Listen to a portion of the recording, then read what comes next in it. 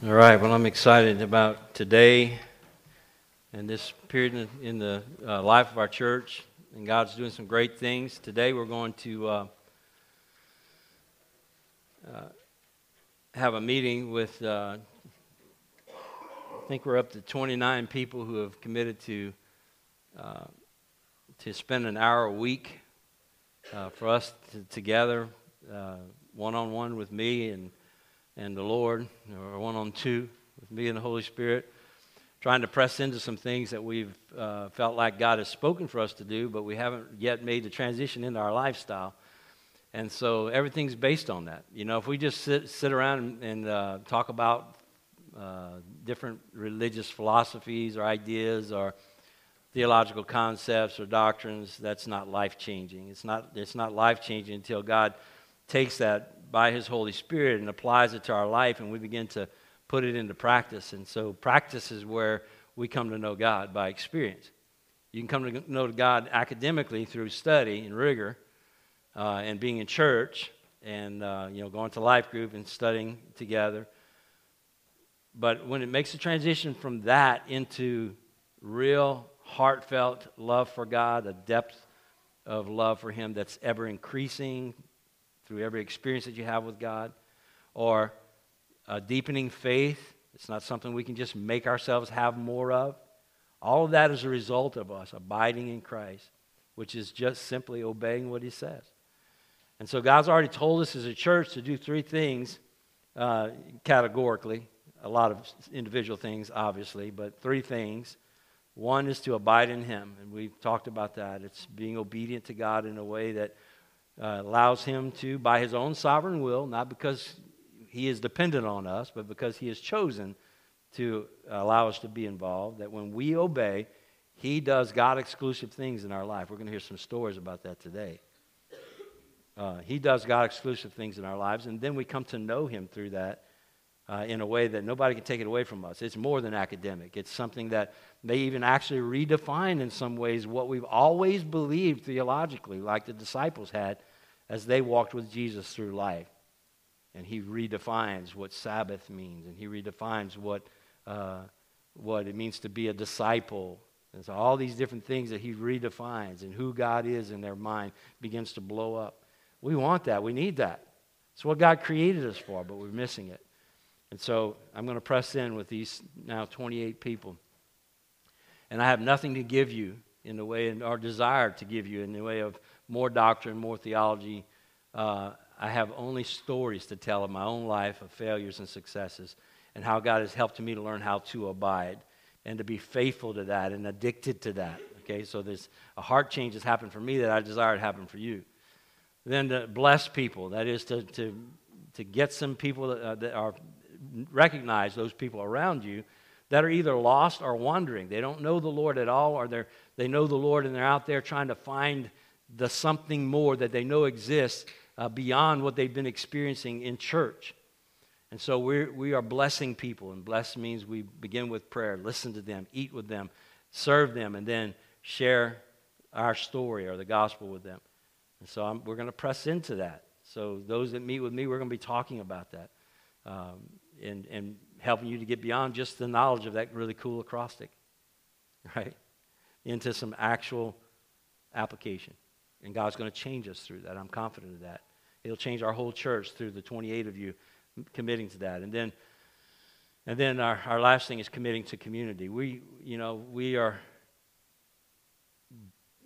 go to church when we want to. We go to life group when we want to. We know the significance of it. We've been studying the book of Acts with this specific thing in mind, that the Acts church is a Holy Spirit, a pure church that's being led by the Holy Spirit, that's just following Jesus day in and day out, and all of a sudden everything is changing. The church, the whole church, everybody's actions are changing. They're being drawn to each other.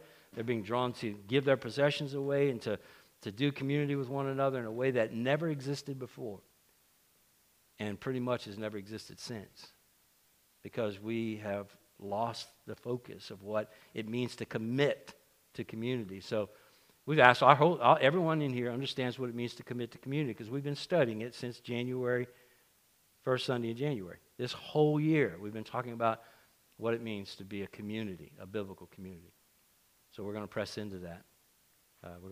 Our whole goal is to get all the excuses out of the way so that we can begin to actually press into that. So I'm excited about these 28 now and hopefully another 28, 30 after this group goes through, that we can do that together and continue to press in and help each other to press into the things that God's told us to do.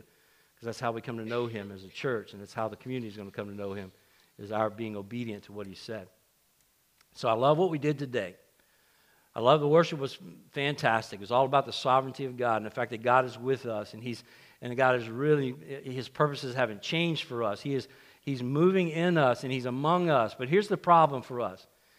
The problem is that even though God is among us in the same way that He was among the disciples, these new disciples in the book of Acts, in that community, He is in this community moving and working. The same Holy Spirit is present.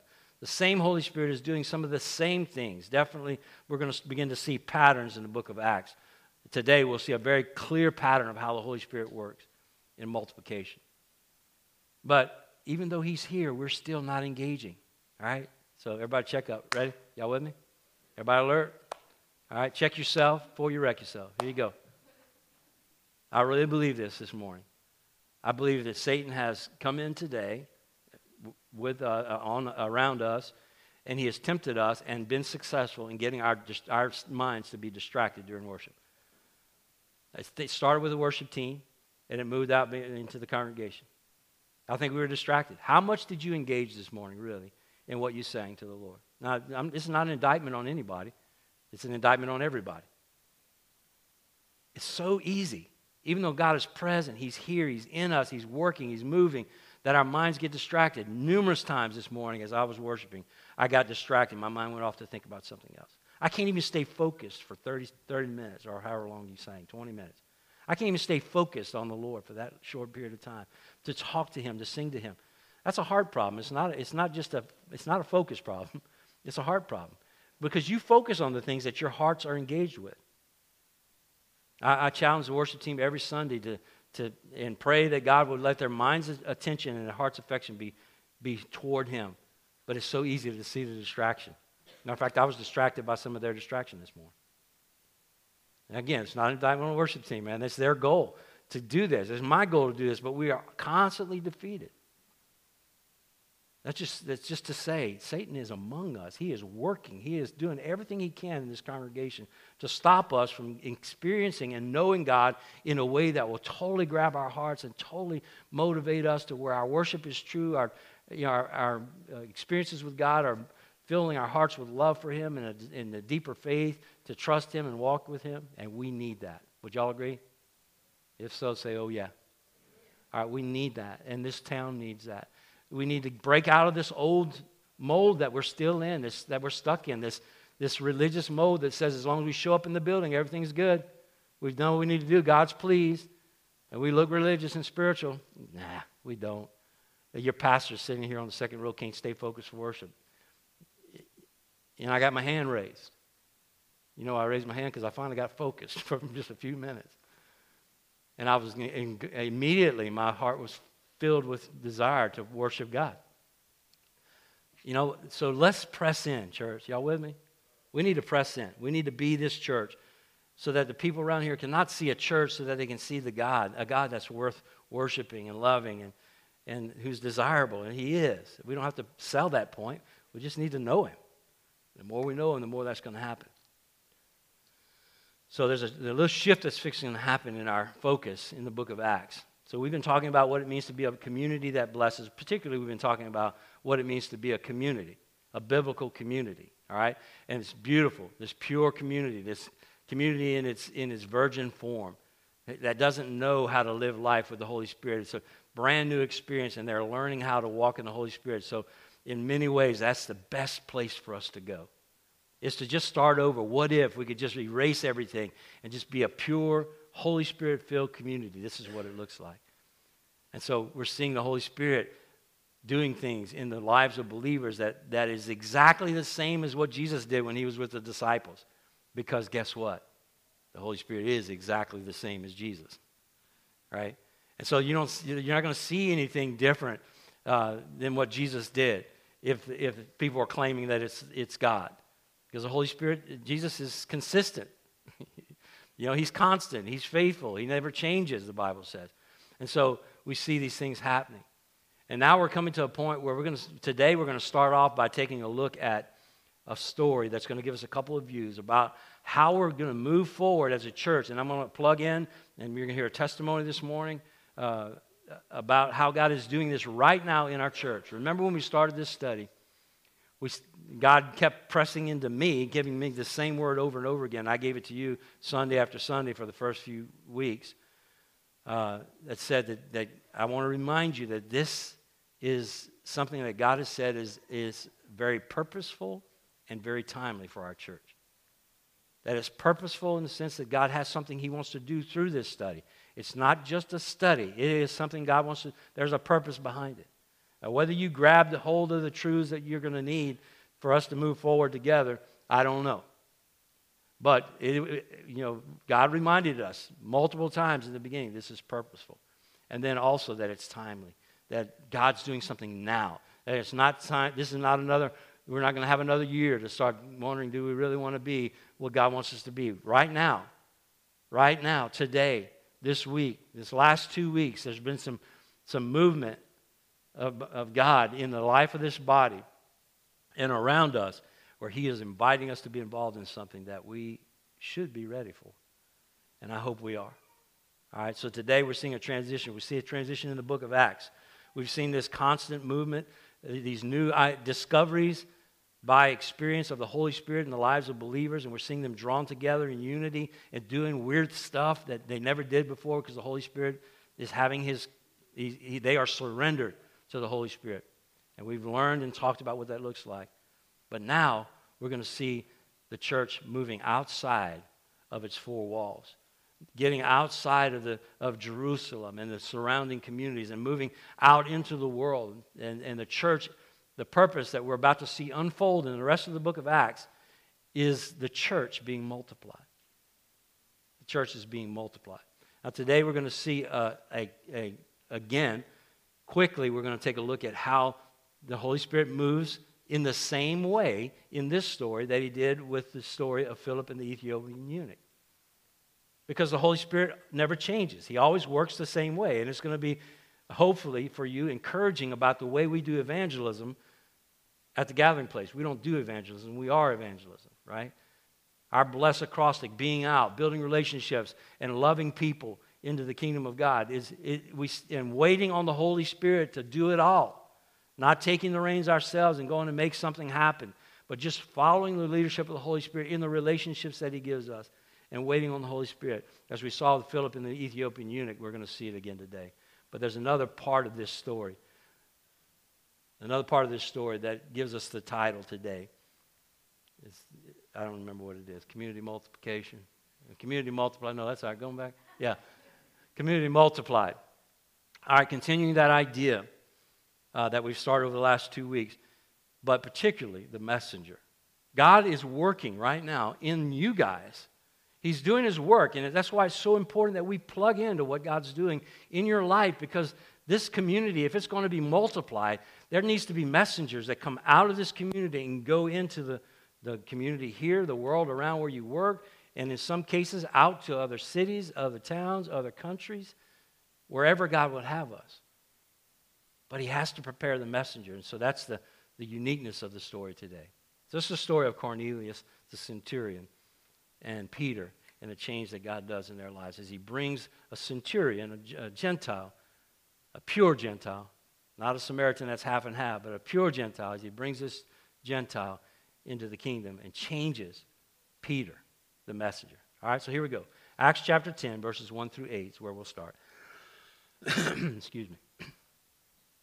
At Caesarea, there was a man named Cornelius, a centurion of what was known as the Italian cohort, a devout man who feared God with all his household, gave alms generously to the people, and prayed continually to God. Now, about the 9th hour of the day, he saw clearly in a vision, an angel of God come in and say to him, Cornelius. And he stared at him in terror and said, What is it, Lord?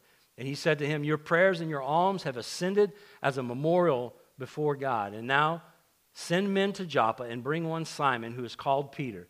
He is lodging with one Simon the tanner, whose house is by the sea. And when the angels who spoke to him had departed, he called 2 of his servants and a devout soldier from among those who attended him. And having related everything to them, he sent them to Joppa. Now, all right, here we go.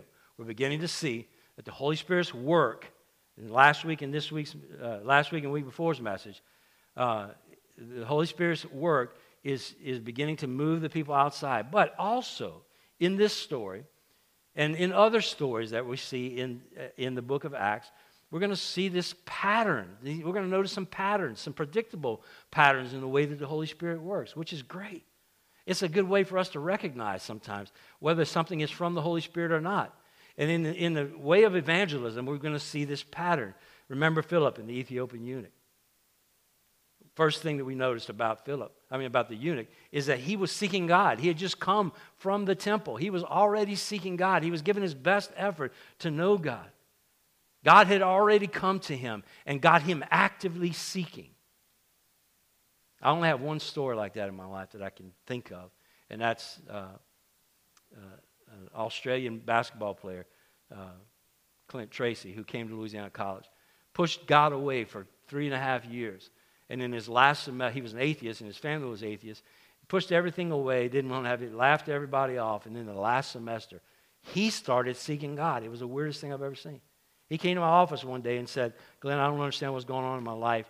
First of all, he showed up at a revival service that I was preaching on campus. And then he came to my office and he said, I don't know what's going on. He said, but I'm changing. He said, I don't want to do the things I used to want to do, and I'm starting to want to. He said, I went to Monday night worship the other night. He gave me this weird look like, can you believe it? And I couldn't. And then I went to the revival service. I said, yeah, I saw you there. He said, I'm wanting to start understanding God. And he told me his past, his atheist past. And his parents told him, we're sorry for you to go to this college, but don't drink the Kool-Aid. And he says, all of a sudden, I don't know what's going on. Man, that's what happens. It's a pattern. You can see this with the Holy Spirit because the Scripture says that, Jesus said, no one can come to me unless the Spirit draws them. In John chapter 15, Jesus told the disciples, he said that the Holy Spirit will testify of me, and you also must testify. So the Spirit's already out there testifying, apart from us, and then with us later if we want to be involved. We need to remember that. Okay, here it is again. He's seeking God already. Now let's see what happens next. Verse 19 through 21. Behold, 3 men are looking for you. Rise and go down and accompany them without hesitation, for I have sent them. And Peter went down to the men and said, I'm the one you're looking for. What is the reason for your coming? So, all right, look. The Holy Spirit speaks to Peter. So the Holy Spirit's already working and speaking in the life of a non-believer who is seeking him, but he draws him, and then I didn't say that. Maybe I'm going to say it later. No, I didn't. Yes, I did. I will. Get my order here, because I'm doing it out of order for a reason. Okay, so here's what happens. So he draws the centurion like he did the eunuch, draws him in, and then he gives Peter a word just like he did Philip. Remember, he told Philip to go out in the wilderness. It was weird. He told him to do something strange. But he spoke to Philip, and he speaks here to Peter, and he speaks to us. You can count on that. If you're abiding in Christ, you can count on the fact that God is going to speak to you when it's time for you to speak. Wait on it. Rest in that. There's a pattern here. And I think the problem is when we get outside of the pattern of the Holy Spirit, then we start trying to make things happen, then it messes everything up. Would y'all agree with that? All right? So just wait on the Holy Spirit. Go when he tells you to go. The Holy Spirit will lead those who want to be led, and he will lead us to them. All right, verse 22 and 23. And they said, Cornelius, a centurion, an upright and God-fearing man who is well spoken of by the whole Jewish nation, was directed by a holy angel to send for you to come to his house and to hear what you have to say. So he invited them in to be his guests. The next day he rose and went with them, and some of the brothers from Joppa accompanied him. All right, once again, the Holy Spirit not only speaks to Peter, but he sends him to an unexpected place. With Philip, he sends him out into the wilderness where there's nobody, right? He sends him out in the wilderness, but Philip is willing to be obedient. And the same thing here. Peter, he gets up and he goes with them. And so again, man, I just want to say again, away from home, church, to an unexpected place, in a place where you work, where you think nobody wants to hear the gospel, again, the Holy Spirit breaks down those walls. He brings us into places where He's ready to work. And He doesn't need our opinion, and He doesn't need our help, and He doesn't need you to think that it's going to work. He just needs you to be obedient, right? A pattern. Y'all see the pattern with Philip? And now here's with Peter. He sends him to an unexpected location. And I just want to encourage you in this. We're going to hear testimony today, and I'm going to tell some stories about what's going on with our church right now, how God is opening doors in unexpected places. It's not places we were looking to go. It's not places we would have expected to go, and yet we're about to start moving into some places. And God's preparing some of you, and you're going to need to ask yourself if you're that one here shortly. God's preparing some of you to be the messenger so that this community can be multiplied. All right, so tune in. All right, verse 25 and 27. When Peter entered, Cornelius met him and fell down at his feet and worshipped him. But Peter lifted him up, saying, "Stand up, I too am a man." And as he talked with him, he went in and found many persons gathered. All right, so again, the Holy Spirit. Remember with Philip. When Philip went to the Ethiopian eunuch and he said, "Do you understand what you're reading?" And he invited him up into his chariot. Remember that? How strange that was? This is even more strange. All right, this is a Gentile. It's illegal for Peter to do what he's doing. You're going to hear that later. And yet, these Gentiles invite him in and receive him warmly. Okay, the Holy Spirit does that. Quit worrying about how people are going to receive your message. When God says to share the message, it's always going to be true that the Holy Spirit is already working. Now, you're not always going to receive a warm welcome necessarily, but I'm seeing a pattern here that eventually maybe you will receive a warm welcome if you just do it when God says do it. Right? Move with the Holy Spirit, not against Him, not before Him, not around Him. So the Holy Spirit led His messengers to a place, and they received Him warmly. All right, look at 34 and 43, through 43. So Peter opened his mouth and said, "Truly I understand that God shows no partiality." This is key. "But in every nation, anyone who fears Him does what is right and is acceptable to Him. As for the word that He sent to Israel, preaching the good news of peace through Jesus Christ, He is Lord of all. You yourselves know what happened throughout all Judea, beginning from Galilee after the baptism that John proclaimed, how God anointed Jesus of Nazareth with the Holy Spirit and with power. He went about doing good and healing all who were oppressed by the devil, for God was with Him. And we are witnesses of all that He did, both in the country of the Jews and in Jerusalem. They put Him to death by hanging Him on a tree, but God raised Him on the third day and made Him to appear, not to all the people, but to us who had been chosen by God as witnesses, who ate and drank with Him after He rose from the dead. And He commanded us to preach to the people and to testify that He is the one appointed by God to be judge of the living and the dead. To Him all the prophets bear witness that everyone who believes in Him receives forgiveness of sins through His name." All right, again, the Holy Spirit does the same thing here that He did with Philip. God provided an opportunity. He opened up the moment. And then what does Peter do? He shares the gospel. He shares the whole gospel message.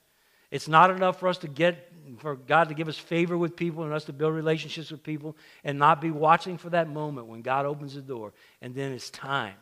It's time to share the gospel. It's time to open up the truth of the gospel. And all of it is here in this passage, that we were sinners separated from God, that Jesus came and He's been anointed by the Holy Spirit with power to take care of our sins, to remove our sins, and that anyone who believes in Him receives forgiveness of sins through His name. It doesn't matter how bad you are. Man, what a great testimony. But He shares the gospel. It's always going to be the will of the Holy Spirit at some point for us to get to the last S in bless, right? Share our story. Share the gospel with people. Then look at verses 44 through 48. We see the results. While Peter was still saying these things, the Holy Spirit fell on all who heard the word. And the believers from among the circumcised who had come with Peter were amazed. Why? Because the gift of the Holy Spirit was poured out even on the Gentiles. For they were hearing them speak in tongues and extolling God. Then Peter declared, can anyone withhold water for baptizing these people who have received the Holy Spirit just as we have? And he commanded them to be baptized in the name of Jesus Christ. And they asked him to remain for some days. All right, so right now, just in this aspect, before we break into the messenger, I just want to make this final point. Again, people responded to the gospel.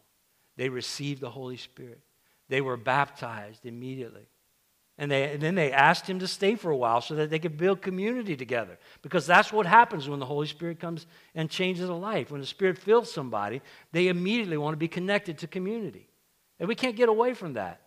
Everything we've read in the book of Acts says that if a person received the Holy Spirit, if they truly were saved, then they clung to each other, that they began to be in community, not in a half-hearted kind of, I'm not sure about this way, but in a way that immediately they began to give their possessions to the poor, or to each other. They shared everything in common. Even new believers. Remember the 5,000 after Peter and John healed the man at the gate beautiful. And they were put in prison, and 5,000 men, not including women and children, put their faith in Christ. And then the scripture says, I think it's in chapter 4, verse 32, that all those who believed began to share their possessions with everybody as they had need. Community is a result of the Holy Spirit. We think it's an option. And it is. It's an option. Are you really going to walk in the Holy Spirit or not? That's the option. Because when you walk in the Holy Spirit, community happens. It just happens. You don't have to make it happen. So the Holy Spirit has established a pattern. Okay, y'all see it? Y'all see the pattern? Remember our story? I'm trying to bring back what we've already seen. And we're not going to do this again. Okay, there's some scriptures that we're going to skip in the book of Acts. That's just going to be repeats. But I just want to let you know, as you read through the rest of the book of Acts, you need to read it with this in mind. There are patterns in the way the Holy Spirit works because he is consistent. He knows how to make it work. So he's going to do the same things over and over again. He's established a pattern. He's always going to work that way. Watch for it. All right? Now, there's a new lesson that we need to draw from the text today.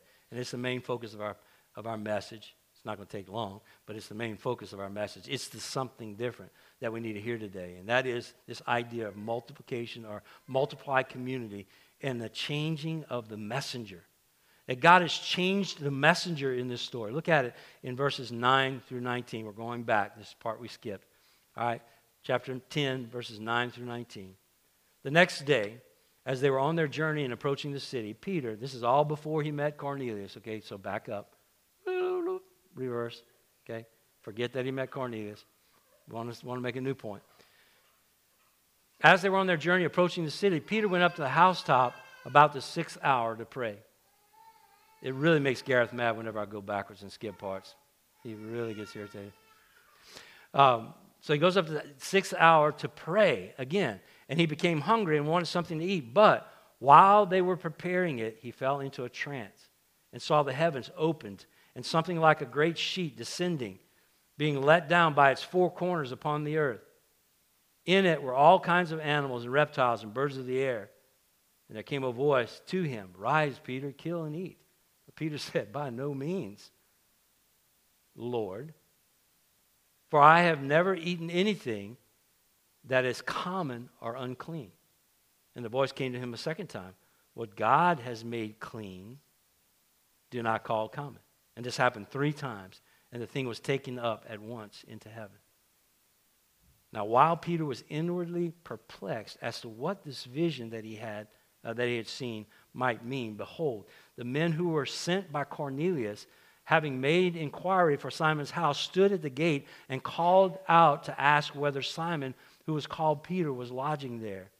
And while Peter was pondering this vision, the Spirit said to him, "Behold, 3 men are looking for you." All right, skip down to verse 28 and 29.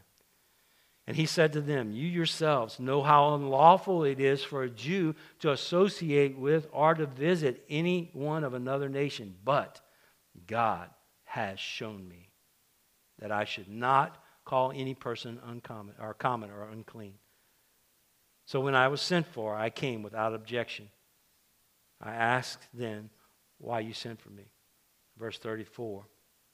So Peter opened his mouth and said, truly I understand that God shows no partiality, but in every nation, anyone who fears him and does what is right is acceptable to him. Listen, church. For our community, for any community to multiply into the places that God would have it go, or have us go, the messenger needs to change. If God is going to move us outside of where we are into some place where we're not, consistently we're going to see this happen in Scripture. If Peter is very committed to the Lord. He is one of the disciples.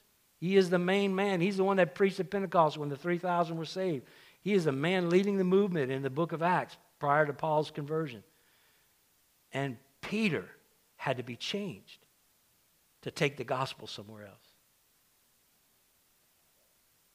How did it happen? And how will it happen for us? First of all, it happened in the context of his daily prayer. Write that down. This is your goal. You want to know how it's going to happen? How's God going to change you? He's going to change you the way he changed Peter.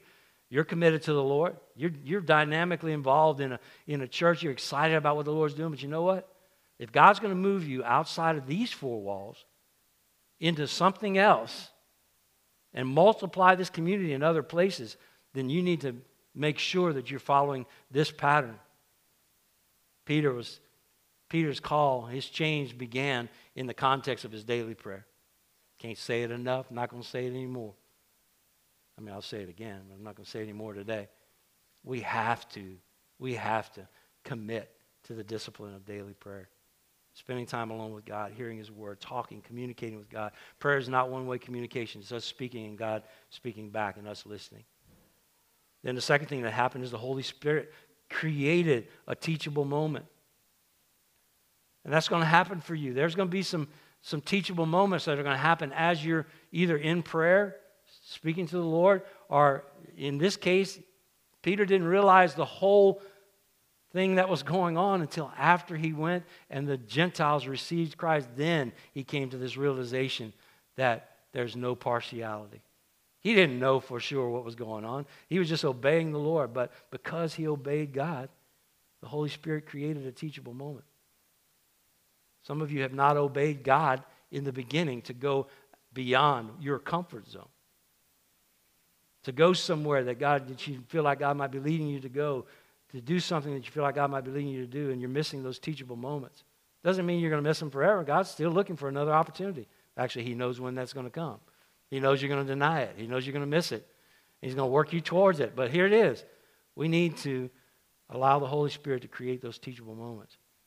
Third thing for Peter, he took time to ponder his circumstance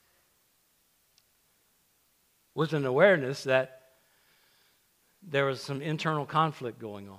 He didn't know exactly what it was. He thought it was about eating food, right? And he certainly wasn't going to eat anything that was common or unclean, right? That was his commitment. As far as he knew, that's what this vision was about. But he pondered it. He pondered it. I love that. It's two different times in this passage where it says that Peter spent time thinking about, wondering. He was pondering this vision that he knew came from God that caused this internal conflict to happen. Y'all with me? Say, oh yeah. Okay, don't miss this point. Sometimes you don't know what God's doing. You just know there's some internal conflict going on. That happened to me this past week with an issue last week with an issue that I knew something was not right. I felt the internal conflict. I read something and God spoke through that, but I didn't have a clear understanding until last week about what I needed to do. But I knew that I had this internal conflict going on. And that will happen for you. Wow. The drum team has arrived for worship. Y'all know what I'm saying? Have you ever had that? You read something, you know, man, God's trying to do something. I just don't know what it is. Don't disconnect from that. Don't disconnect from it. Continue to ponder that thing, okay? Because Peter took the time to ponder those circumstances, he was able to eventually connect the dots, or God connected the dots for him, right? And so we need to stay with God in the process and let him finish that work. All right? Fourth thing, as Peter obeyed the commands of the Holy Spirit, God taught him the lessons that he needed through the experience. You can't take a day off of obedience. You just can't. You know, the longer the more days that you take off of pursuing God's will, paying attention to what he's doing in the moment by moment happenings of your day, watching to see how he's clarifying things, the times that you take off, you're just extending that whole process again.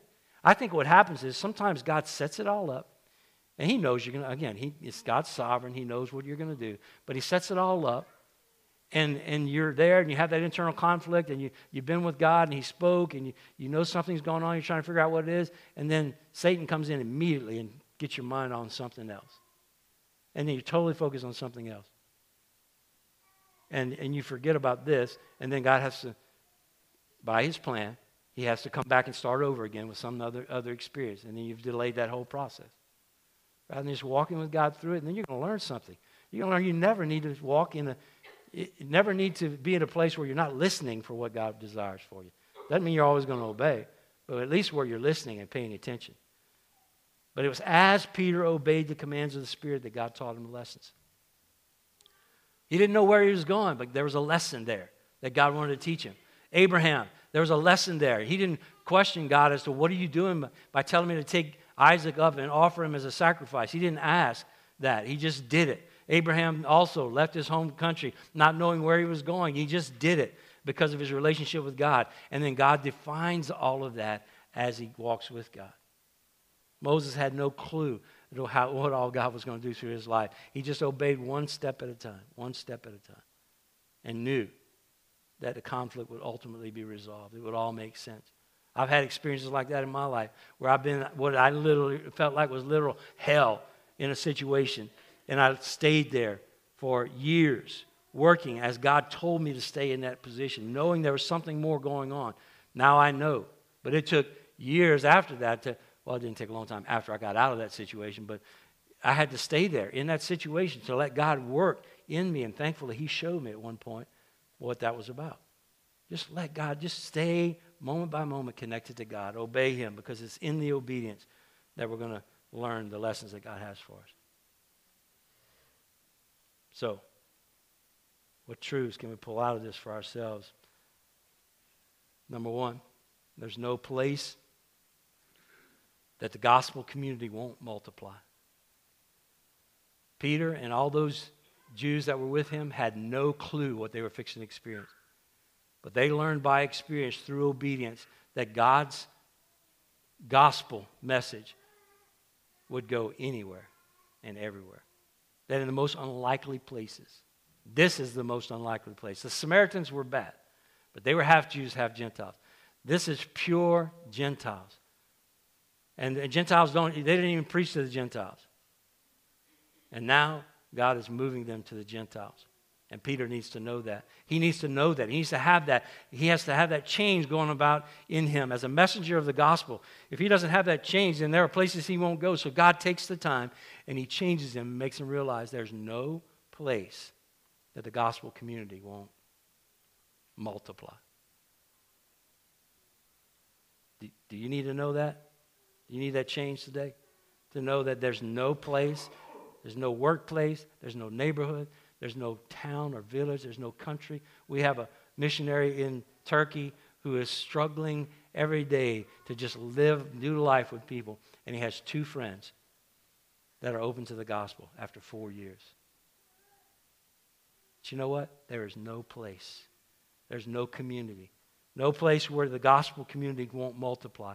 It will multiply in Turkey with a close, where people seem to be closed to the gospel, and there's only a 1% chance, or 1% of the population that believes in Christ. There's no place. If he didn't believe that, he couldn't be a messenger to Turkey, right? We need to realize that. There are places here it feels like the gospel will not go, but it will. Number 2, there are no people the gospel message won't reach. All are equal. When it comes to the gospel, there are no people that the gospel message will not reach. We've heard tremendous stories. I just shared one of an atheist who came here from Australia and was told not to drink the Kool-Aid of Christianity and went home, a believer, and a leader. He got another degree in education so he could teach at a Christian school and have influence over little kids in Australia. And he's still rocking it with Jesus. You know, he went there by himself.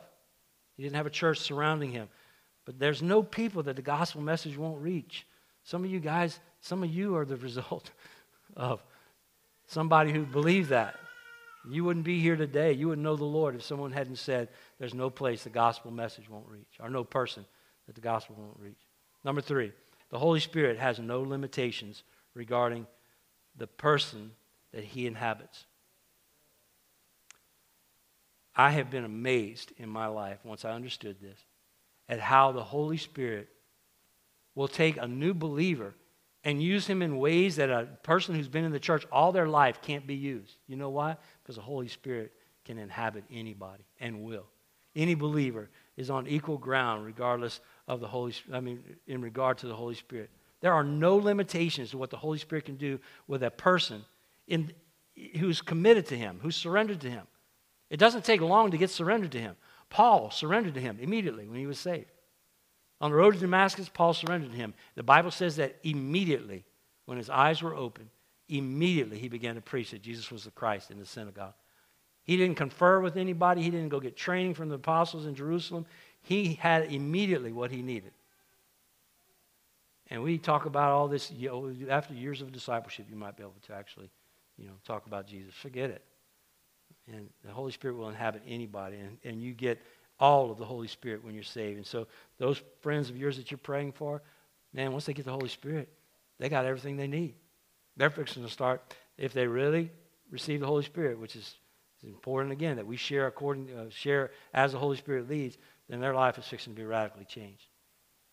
This whole story in the book of Acts, everything that we're seeing in the book of Acts is done by people who've been saved for a few days. 3,000 at Pentecost. 120 prior to that, right, in the upper room. But then 3,000 at Pentecost. 5,000 after Peter's and John's testimony. Daily, those that were being added to their number, those that were being saved. These are all brand new Christians who are turning the world upside down. And now they're multiplying. They're fixing to take that community into other places. And that's us. We just need to realize that the Holy Spirit has no limitations, regardless of the person that he inhabits. All right, number 4. If I will listen, God will prepare me and send me where he desires. If I will listen, God will prepare me and send me where he desires. That's all it takes. Your job is not to try and figure out a place to go. Your job is just to listen. Just pay attention to the Holy Spirit. Do what Paul did. Commit to the discipline of spending time with, Peter, spending time with the Lord, watching for those teachable moments, being obedient where God tells you to do something, and watch what he does. And then God will prepare you and send you where he desires. You may not feel prepared, but you are prepared when God sends you. Okay? We're going to pray for Sam before he leaves today. Sam's fixing to go to Galena, Alaska, and serve with the cops, serve the school up there. Man, I'm so excited about that opportunity. You know what? He would tell you that as he prayed about this is the last thing he ever would have done. It's as far away from what he thought he would do, and he feels totally inadequate. Congratulations, you're prepared. Right? It doesn't, listen, if we will listen, God will prepare us, and he will send us, and we will be prepared. He has already prepared Sam for this trip. We don't know what all is going to happen, but we know that God knows what he's doing. All right, number 5. God may move me beyond the borders of my comfort zone. He may move me beyond the borders of my comfort zone.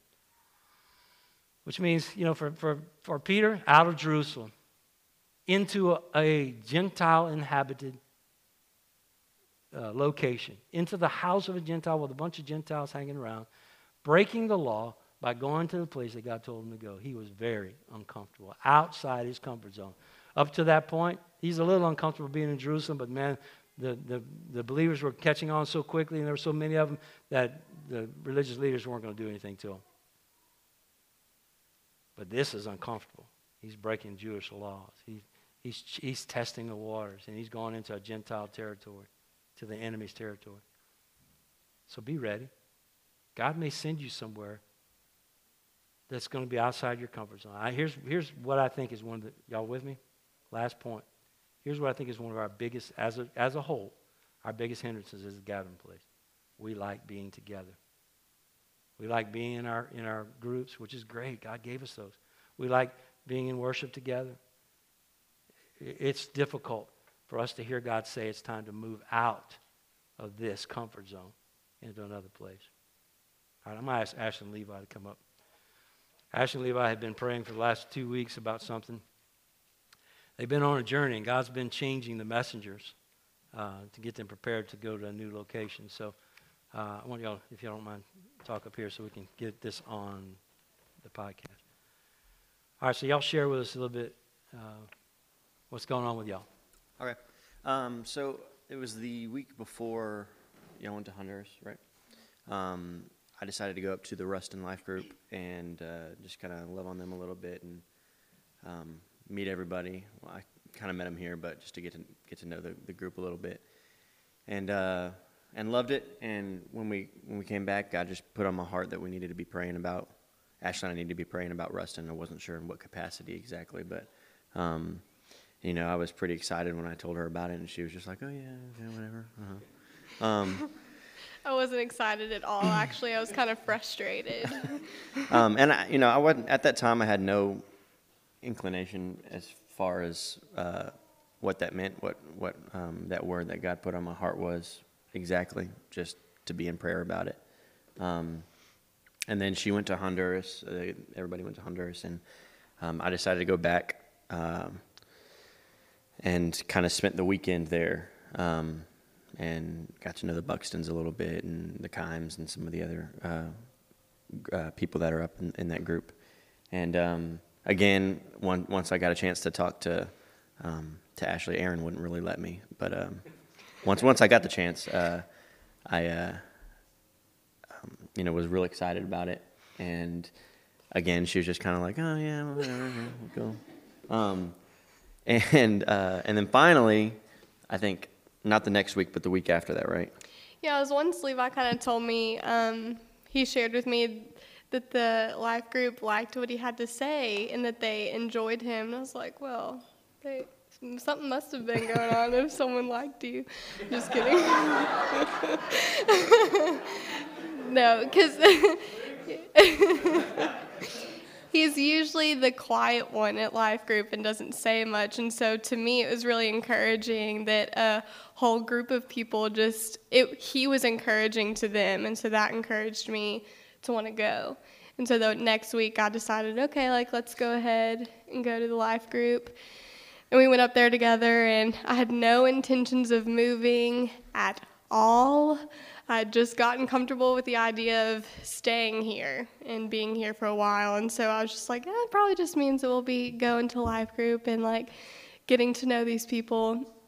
And so when we got there, we just connected immediately, and everything in my mind was saying, this is not logical, this isn't smart, it isn't wise. You both have jobs lined up for you here to be able to help you be successful. And everything in my heart and what I was feeling from the Lord was just telling us to go. And I was like, oh God. And so I had to say it, and we were just at life group, and I just said, I feel like the Lord is leading us to be a part of this. And I don't know exactly what that is, but I have to say it so it's real. And so we were on our way home, and I was just asking Levi, what do you think about it? And he said, I think we're going to move here. And I just felt a mass amount of peace. It wasn't scary. It just felt right. Yeah. And then from that point, it was just I just kind of tested the waters a little bit and, started applying for random stuff. And then she had, the job that she had set up here was for a firefighter dispatch position, which great benefits. I mean, just a really good job for the both of us, really. And pretty much had it set up. Her Danny Higdon, which is her brother-in-law, his father is really high up. He's the chief of police in Alexandria, so he's pretty much going to get the job for me. Yeah, well, the fire chief of Alexandria. What did I say? Chief of police. Oh, whatever, fire police. And so he said, as soon as you take the test, as soon as you apply and take the test and get your results back, you pretty much got the job. And so we were excited about that. And then when she went and turned in all of her stuff, she accidentally applied for the police dispatcher instead of firefighter dispatcher. Yes. And so different test, everything. I mean, it was kind of like, what are we going to do? What are we supposed to do? And then this happened, and one of her best friend's brothers actually works for the Ruston Police Department and said that there's a position opening up in police dispatch, which apparently is pretty rare because it's it's a pretty good job. And so we kind of got all that together, and one of the ladies that goes to the life group is Courtney Kime, and she's the mayor's Right-hand woman, basically knows the chief of police and so very well. she was like, well, as soon as all that's done, we'll try to fast track that and get you that job as soon as possible. And so from that point, it was, where are we going to live? What am I going to do? Am I going to go back to school? What's going to happen? And how are we going to save money? Yeah. How are we going to get there? Yeah. And so just this past week, we went up there, and Ashley, I wasn't sitting with her, so you should go ahead and tell the part. So the whole week we've been looking for a place to live, and everything was falling through. Like, everything was either too expensive in a really awful neighborhood, or they wouldn't accept pets, and so we're like, I have no idea how this is going to happen. And so I kind of knew the way we were going to get there is either we were going to get a lot of money randomly, which I didn't see happening, or someone was going to ask us to live with them. And going up there this past Thursday, I had every intention of somehow just basically being like, can we live with somebody? Because I knew there was just no way for us to get there. We're not in a position where we can save money because I'm the only one with income and it's all going towards bills. And so we're like, but how do we just ask that? Hey, can I come and stay with you for a while? And so I was sitting down eating dinner with Beth, Soul's mom, and out of nowhere, she's like, hey, I know that Levi had said that y'all are looking for a place to stay, but you weren't here last time. I just want to let you know, I have a 4-bedroom house. I'm the only one here, so I'd love to have you guys come and live with me. And I was like, are you serious? And so it was just like a answered prayer immediately. And so we're gonna be staying with Beth and until we are on our feet and have jobs and are able to get a home. But the Lord just has been constantly providing and has made it clear that we need to move now and not wait. And that was one of the big things too, is just after we had decided that this was going to happen, we had just had a good bit of people say, oh yeah, you need to wait for a job, you need to wait for you to find a place to live, which happened, but but it was the big thing was you got to wait until you have jobs to move, and then then everything will work out once you have jobs, and so it was one of those things where we were like, well, maybe we do need to wait until we have something set up for both of us to get money, and then that morning Glenn was just like, man, I think you should go read Utmost, yeah. And so I was like, okay. And so this is what it said. I didn't know that he had already read it. And I send these things to him all the time. Like, did you read Utmost this morning? I'll read it later. And so I read it. It was in the afternoon, but this is just the part that really stood out to us. It says, when Jesus drives something home to you through his word, don't try to evade it. If you do, you will become a religious imposter. Examine the things you tend to simply shrug your shoulders about and where you have refused to be obedient, and you will know why you are not growing spiritually. As Jesus said, first, go. Even at the risk of being thought of as fanatical, you must obey what God tells you. And I texted him, I was like, have you read Utmost? What the heck? And he was like, yeah, I sent it to somebody. I'm not naming names. But it was just to someone who had been like, oh, you should wait. Shouldn't really do it yet. And he was like, yeah, I read it and I sent it to that person. Yeah. And then they were extremely encouraging to us. And so. But so all that being said, Ashley put in her I put in my 2 weeks Friday. Friday, yeah. And so as soon as she's done with that, we're going to be moving up there. Ruston. Yep. But the coolest thing, honestly, and I got to talk to my mom about it yesterday, because she's worried just because this isn't logical. Like most responsible people would wait for a job. We're not responsible. So. But, like, even though God has clearly shown us multiple times through scripture and just physical signs, literally, the biggest confidence that I have is just the peace that God has given me, because I'm one of the biggest worriers, and it's just always been who I am. I get it from my mother, and normally something like this would completely freak me out. Like, why don't we have a job? We need a place to live. Like, this isn't responsible. This isn't logical. We shouldn't do this. But as soon as we made the decision to move, I just had a complete peace about it. And I think that that's honestly the most promising thing to me, is that the Lord was able to give me that. And so, yeah, we'll be heading out in a couple weeks. So. All right. Thank you. I got a couple other things to say. Isn't that awesome? All right. All right. That's just one. That's one thing that I know we're out of time, but let me share these two quick stories. That's one thing that's been going on at the time that we're talking about multiplying community. And today I wanted that story because this message is about the messenger. God had to change the messenger. Okay, he had to change Ashley particularly, because Levi was pretty much on board the first time he went. But he had to change him there too. He had to go, and when he went, he discovered it, right? All these principles we just talked about happened for them. Okay, and it happens all the time. So on top of that, I talked about Honduras a few weeks ago and how God's opening doors there. Well, the elders voted this week that we would commit to giving $600 a month to Dario, who's our person on the ground, the pastor that we are trying to encourage to start training pastors, who's been doing these mission trips for years and been paid by another organization. Now they have taken out his funding. We were a godsend for him when we went there, and we're able to provide some income for him. But also we've been praying about, do we continue to do it? Yes, we do. So we made a commitment to do that. Already, listen, church, already. I had a random couple that I was telling this story just today. I asked how the Honduras went. They're not in our church, but they're just friends of ours. And they said, we want to give $200 a month to that. A month to that. We have another source of income of $300 a month that hasn't started yet. It's going to start next month. $300 a month, a source of income for this that's coming into the church. Totally apart from what we've been doing with tithes and offerings, all that stuff. $300 a month is going to come in. And then a $100 insurance difference that's already probably, I don't know if it's going to be a month, but a $100 difference.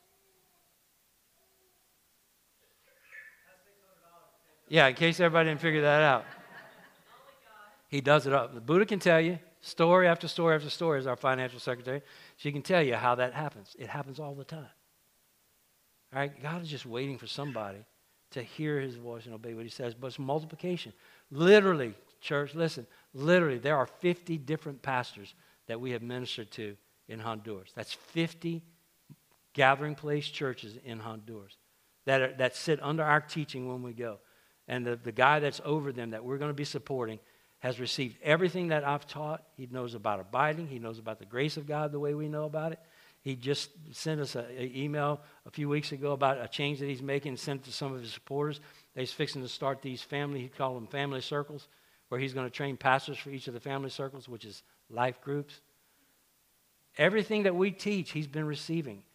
God's redoing in another country what he's doing right here. 50 churches and a pastor who is 100% on board with us. It's happening right now. Last week on Wednesday, before elders meeting on Wednesday night, I got a call from a pastor friend of mine in Denham Springs, who his son comes to our church when he's in town. He's living somewhere else right now, but he pastors a church, and he spoke with me about 6 months ago and said that the church was declining. They were talking about selling the building, not knowing what to do. And I talked about the fact that this is, the year that God's told us, or last year really, that this was going to be a year that we've been going to begin to multiply. We got that word as elders a long time ago. And so we've just been waiting for God to do it. And he had another church that was talking to him about possibly making their building a satellite of their location, a Baton Rouge church. And he called me this week and says that they decided not to do it, and the elders have decided they're going to sell the building. They're going to bring it to the church and see if they can sell the building. They have about $325,000 in equity in their building. But they don't want to kill the church yet. They're not getting rid of the church, the people, just the building, which, from the Gathering Place perspective, is a beautiful thing. No debt, right? Getting rid of debt. We got $325,000, and they're open to us coming. I'm going tomorrow, so pray for me. I'm going to go tomorrow and meet with the pastor and with some of the elders before the day's up. And we're going to talk about a Gathering Place church in Denham Springs. I think the Lord just opened the door for us. Why now? Because this study is not a random study in the Bible. It is a purposeful and timely study for us. God wants to do here what he did in the book of Acts. I believe at some point there's going to be some major multiplication that happens, like what happened in the book of Acts. But we got a situation here that's making it slow to happen. But right now what God needs is messengers. All right, today's message is, are you going to be willing to be sent by God?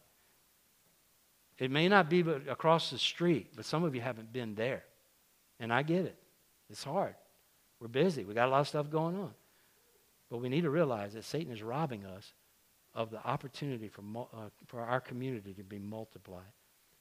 Simply because at this point we don't have messengers that are ready to go. So you got a lesson. You got some points to think through, pray through. Listen, ponder those things this week, okay? Don't let them go. Don't leave them here. Take them home. Think about them. Open your journal every day. Set something on your clock today that says, on your phone, that makes you look and read these things again and ask God, what do you want to do in my life in regarding to being a messenger? I'm okay. Listen, I'm okay. And all the elders are okay. And the elders also included in this. If everybody in here next week says, God's leading me to go somewhere else, I'm more than okay. This is what we're about. It's what we're about. And it doesn't feel like that sometimes because, again, we're so connected to each other.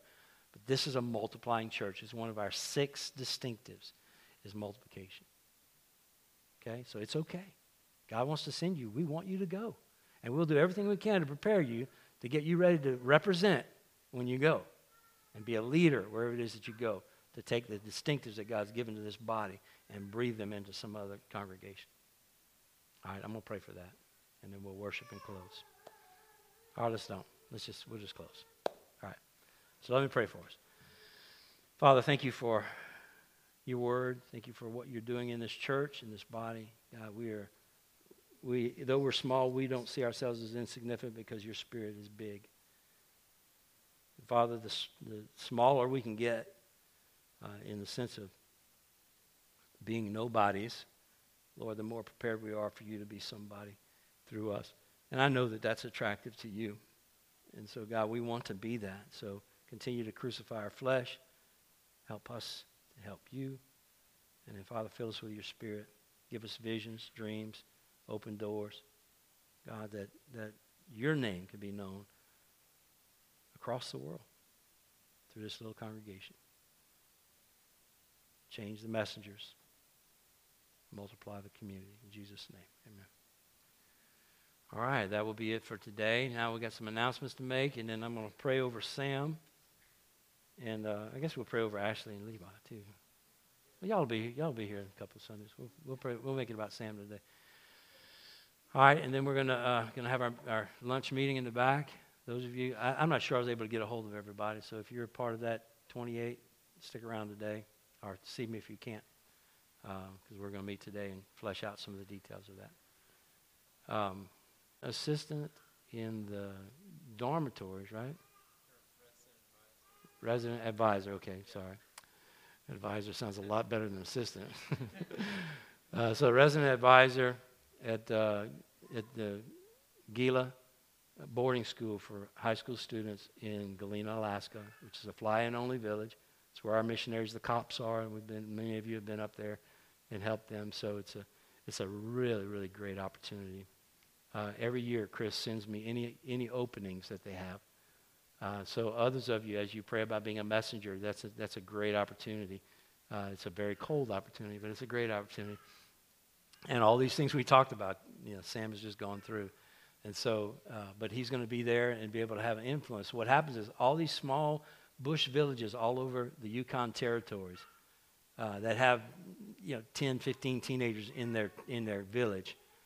They homeschool, but it's, they don't get the social interaction, and it's limited in what some of the parents can do, obviously, and some of the parents aren't even educated.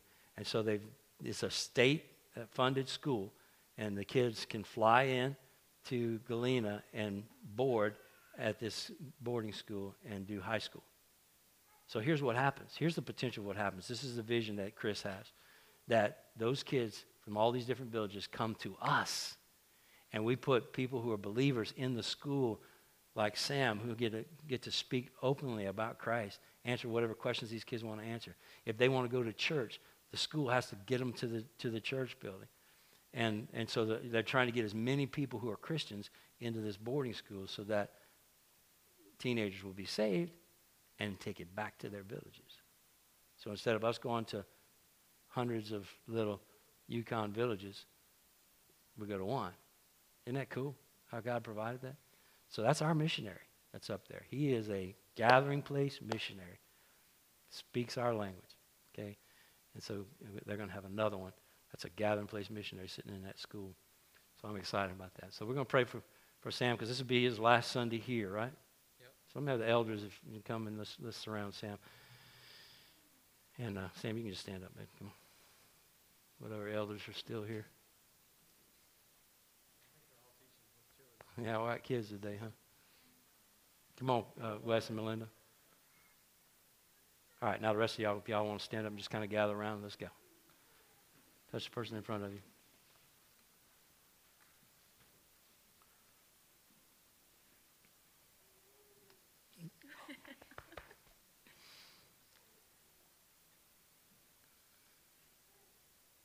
Father, thank you that you have put two examples of what you're doing in this body and what your message was about today in this sanctuary today, or three.